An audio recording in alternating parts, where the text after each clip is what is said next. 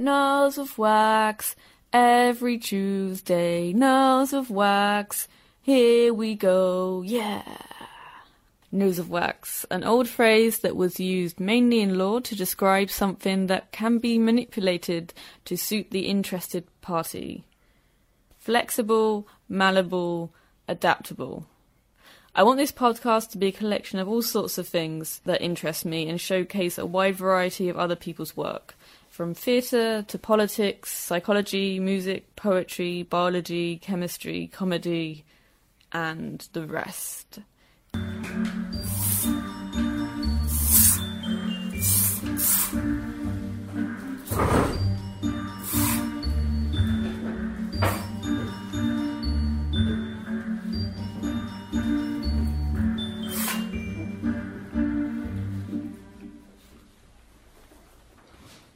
Do you like it, darling?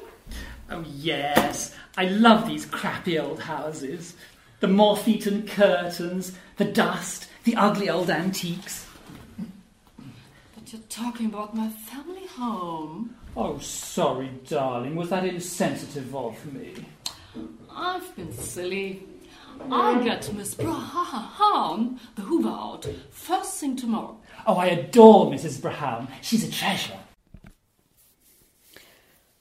So running every Saturday and Friday from this Saturday to the 15th of June, which is also a Saturday, I am going to be in this gothic comedy, The Picture of Lady Barbara, by Robert Farrar, and I'm very excited about it. And I'm with him now, and yeah, we're going to talk about the show and what influenced it, and also another show that's running at the same time, which will written by his partner Akam, and that will all be in German. But yes, primarily we're going to talk about The Picture of Lady Barbara, which is the one I'm in.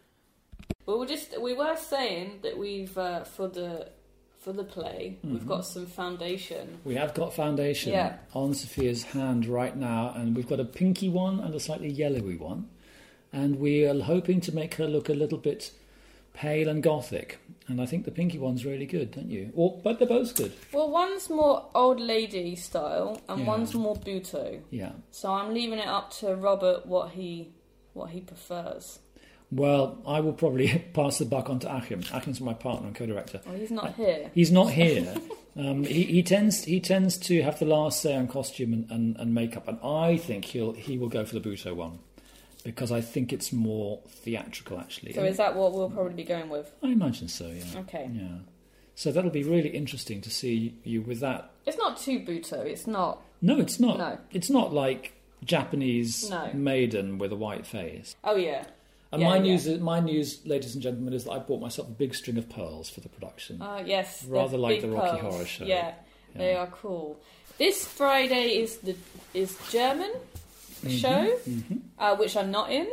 But this Saturday will be the premiere of the English show, which I am in, and I will be playing a housekeeper.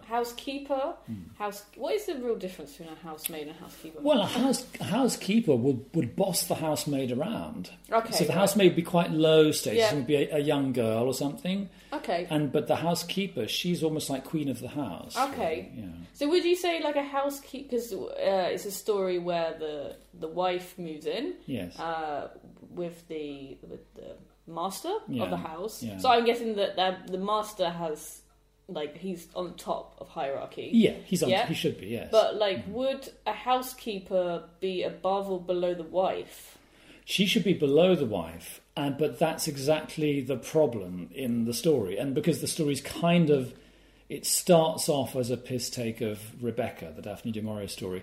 And the thing is that if the wife moves in and, for example, she's not as high class as she should be, maybe the husband has married slightly beneath him, maybe she's just a middle class girl instead of a high class girl. And if she doesn't have enough self-confidence, if she's a bit shy and retiring, then there is the opportunity for the housekeeper to dominate her. Yeah. When the husband's back is turned, that's what happens in Rebecca. It's very interesting because it's very class system how we're talking, and when I came here, the people found it funny how I mentioned middle class. So I don't know if you know, but like was because Rebecca was set in England, right? Yes. And this is set also in England. Yes, it is. Yeah. Is this a story that could have happened in Germany, like this kind of status with House? I don't think it could have happened in Germany. Well, it might. I mean, the story is set in 1938, which is when Rebecca's set, and maybe in 1938 that could have happened in Germany, except that they were just getting ready to have a war. And I think in post-war Germany, I think something happened to the aristocracy in Germany in the 30s and in the war. I think it kind of was blown apart slightly, and since the war, Germany was reconstructed, and it had a kind of like a slightly more socialist structure imposed on it by the Allies. Some people say as a punishment to the aristocracy, that they were kind of disempowered slightly. The industrialists were okay, but I don't think the class structure really survived the war in Germany. Yeah. And I mean, I've grown up in England, and one of the reasons why I now live in Germany is because England is so weird about class, and it can be quite strange. And I think one gets judged as soon as one opens one's mouth in England. You know, that, oh, you're this class and you're that class, and actually people don't know where you come from or what you've experienced. No, it's very interesting. I don't want this to become a political talk, which I feel like it is. It's always ending up. Well, cultural. Cultural, yeah. I was just interested because we're talking about housekeepers. So it's English culture play, really. It is, isn't it? Yeah. But it's not. But it's so it's an English culture play, and I want to say it's camp. Are you happy with me saying it's camp? Sure. I mean, camp is quite a cool word in some ways. Yeah. Yes. And I'm so tired of these lady clothes. The cloying embrace of silk, the chafing of the brass strap, the complicated suspended belt. Oh, how I miss the ruggedness of tweed. Then you must change. Huh? Yes, we must change. You must both change. Yes, and for me, maybe a little silk might be nice. Yes, maybe the merest whisper of rouge. You said you've been doing this is the third run. Yeah, that's right. We started. The first run was. This is actually the first. This is the first fully public run. So in some ways, we're calling these the premieres, the public premieres. Oh, okay. To build it up a bit. Yeah. So how did it work before then? Well, we performed it in the Atelier, and which is our studio, and that's not really a public space. It's not a public theatre. So a year ago we performed it with scripts in hand. So that was like a rehearsed reading with costume, with makeup, but we were still holding the script. And then in November we got off book and we did it again in the Atelier. But now we're moving into Samtisch and Weserstrasse.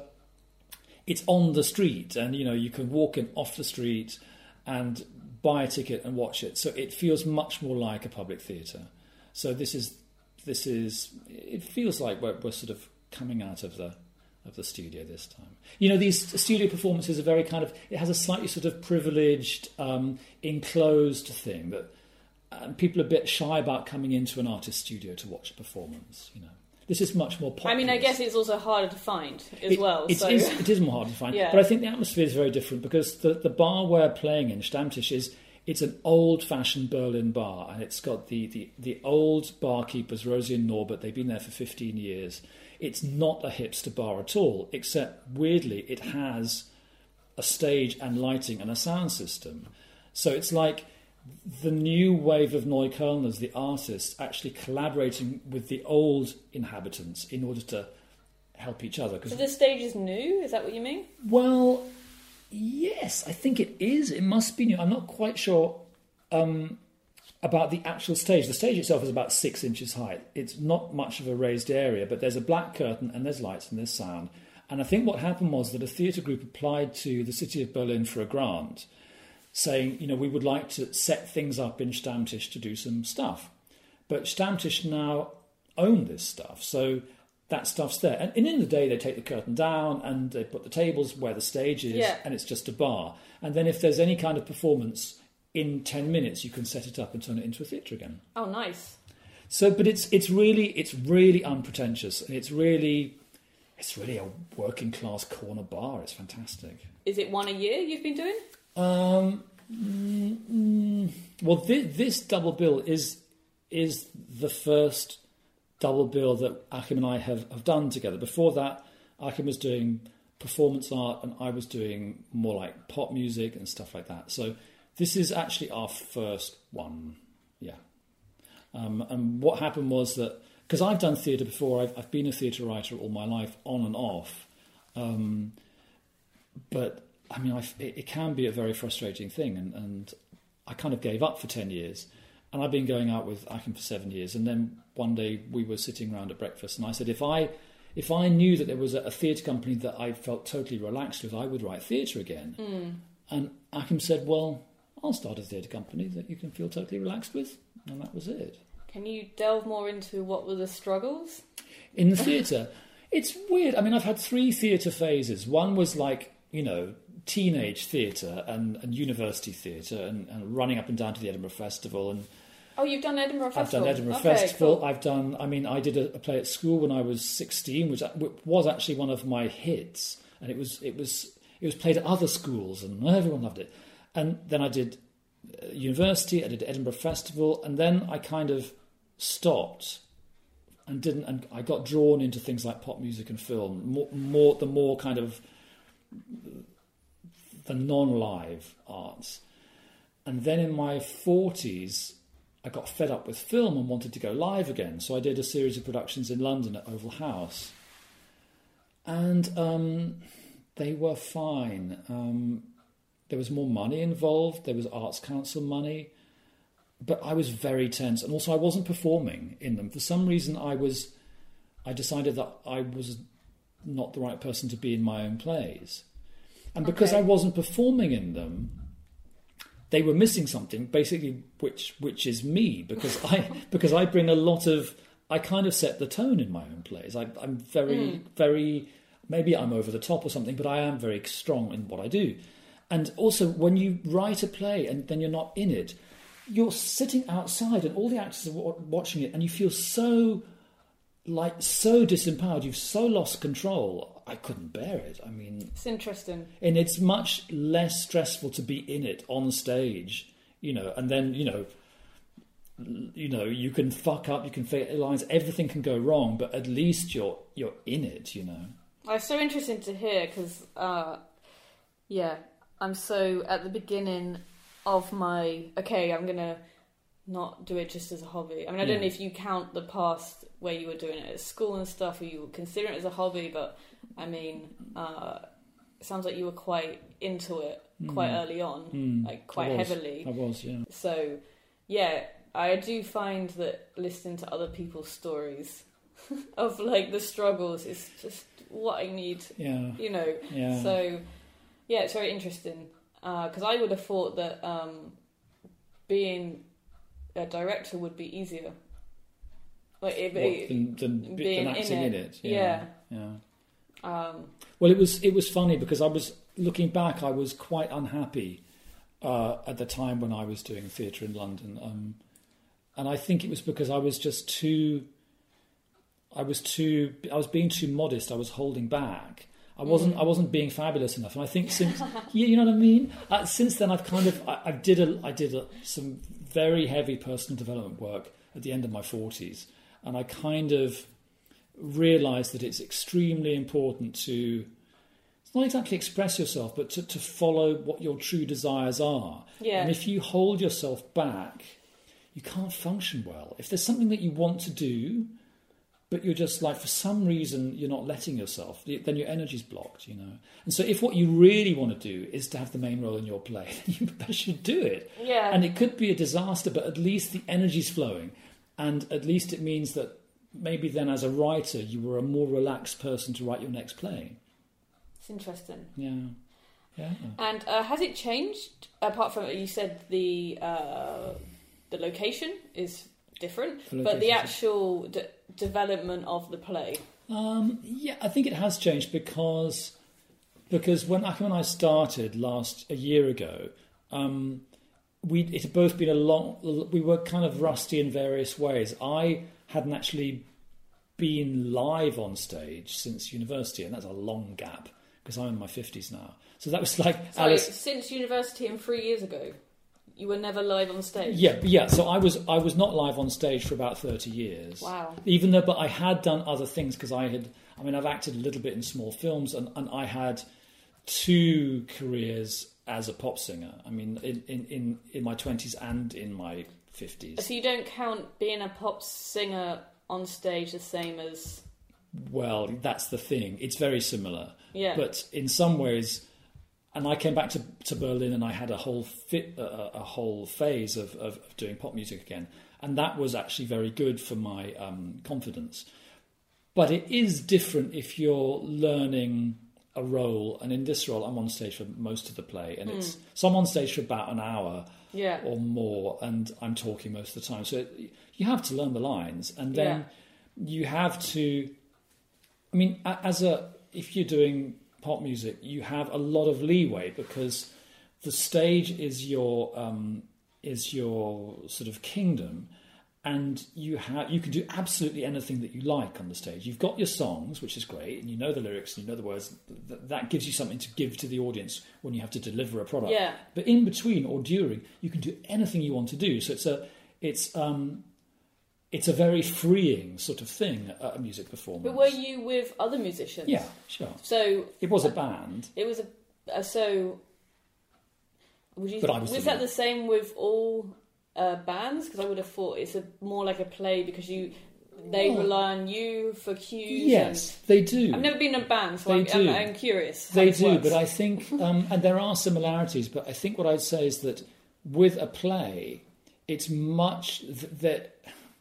Certainly the kind of theatre that I'm interested in, there is really not a lot of space for improvisation. Because if someone starts to improvise and significantly changes the words, the other person doesn't know where they are.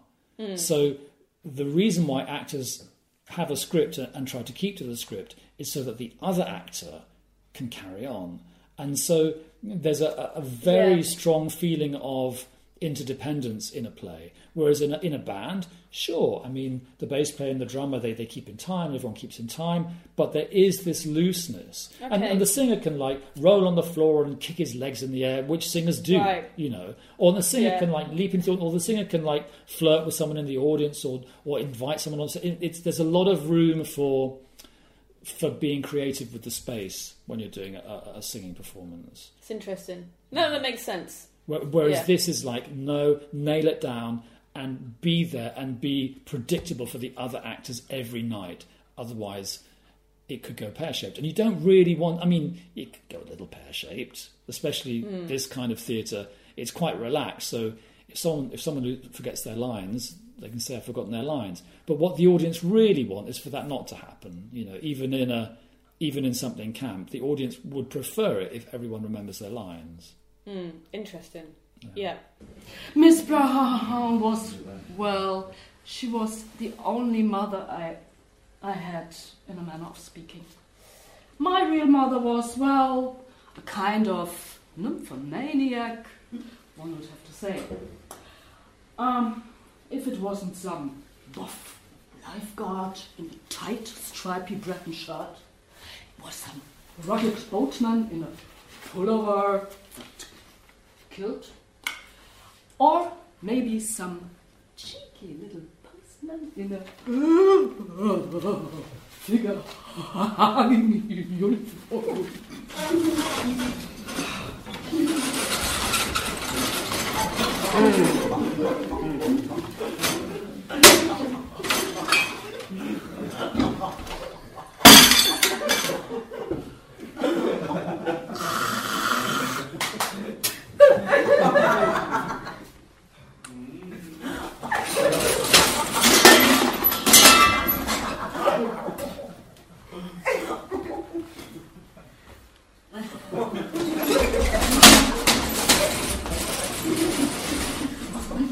Well, she's quick, I'll give her that.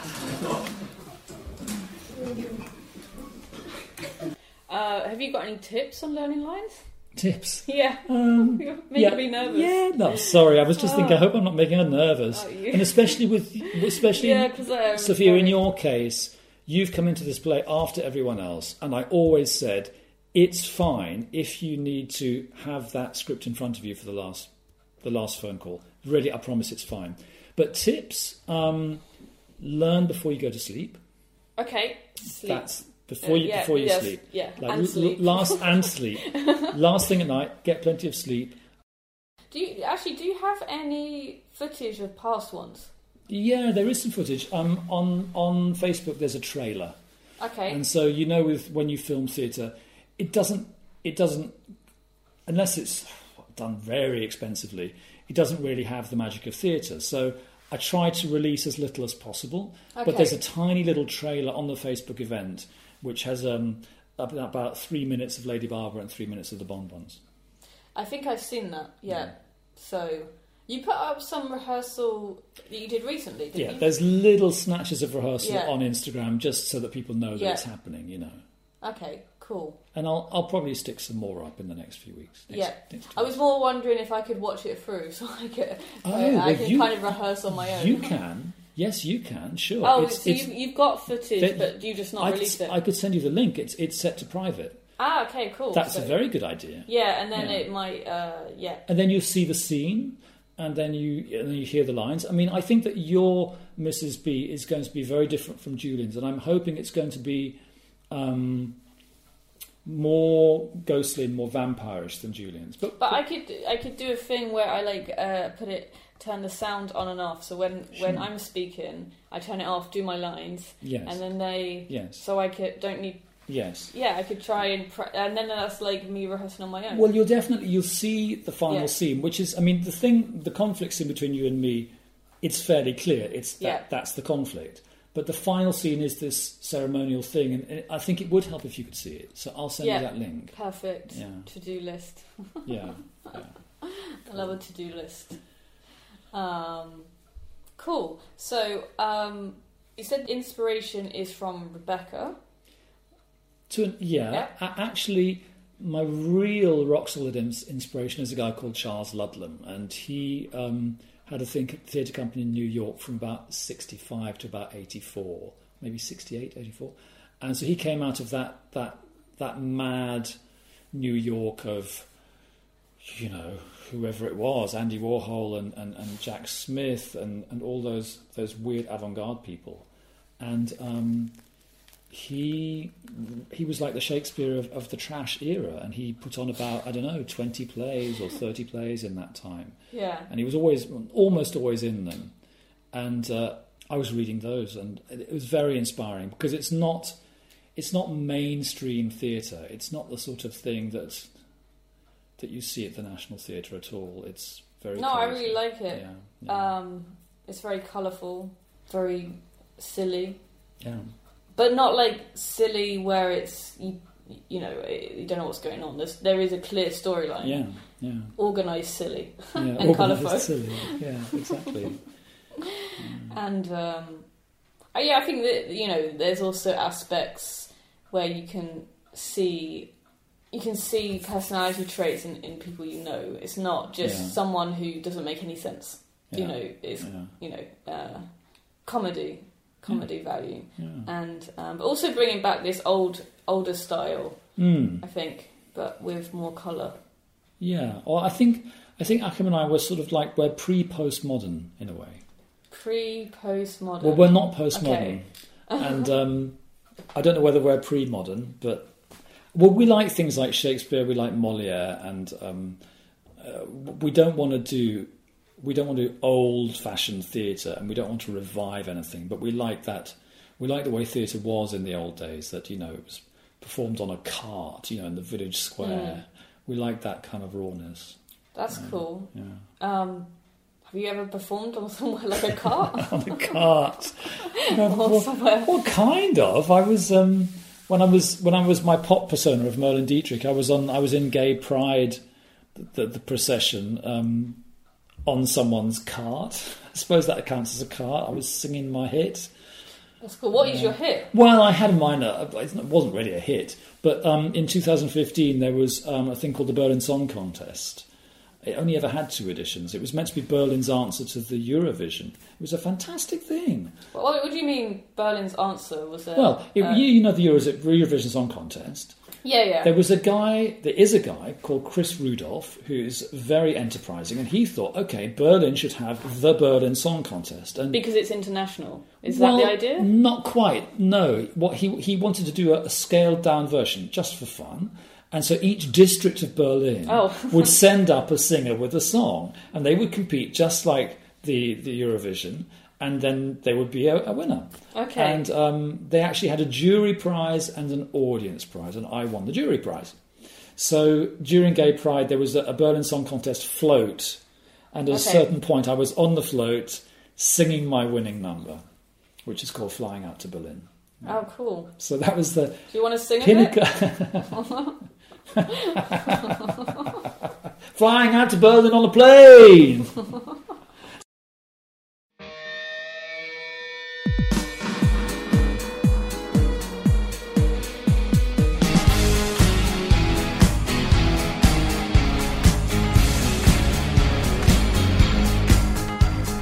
Christmas in New York is quite the thing, and there's nothing quite like Paris in the spring.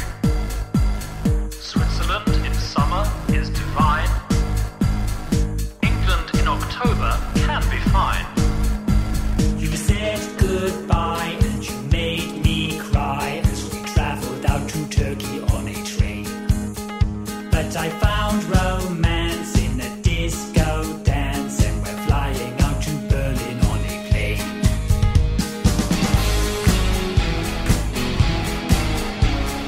Flying out to Berlin on a plane.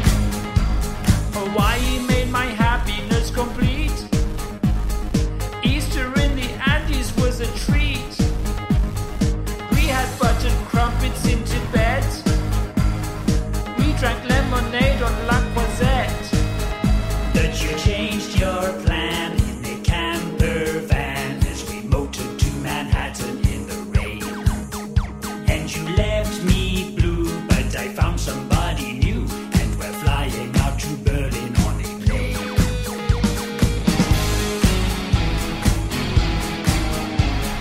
Flying out to Berlin on a plane. Hello, this is your captain speaking. I hope you are all well. Now approach our final destination. Berghain. Berlin. You broke my heart and you made us part on a ferry from North Africa to Spain. But this heart of mine went online, and we're flying out to Berlin on a plane.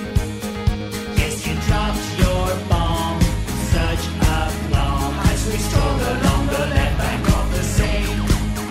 But I rolled the dice, got my hair cut nice, and we're flying out to Berlin on a plane.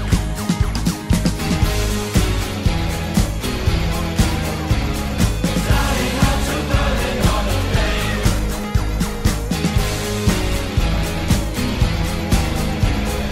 Flying out to Berlin on a plane.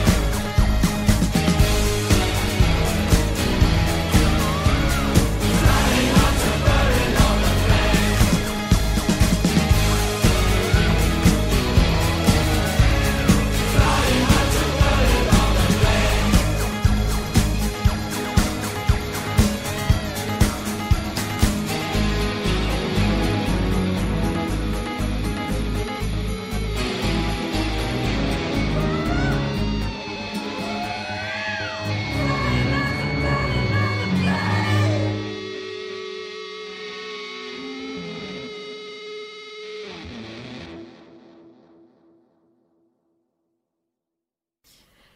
Nose of wax, every Tuesday. Nose of wax, Bye for now. Yeah.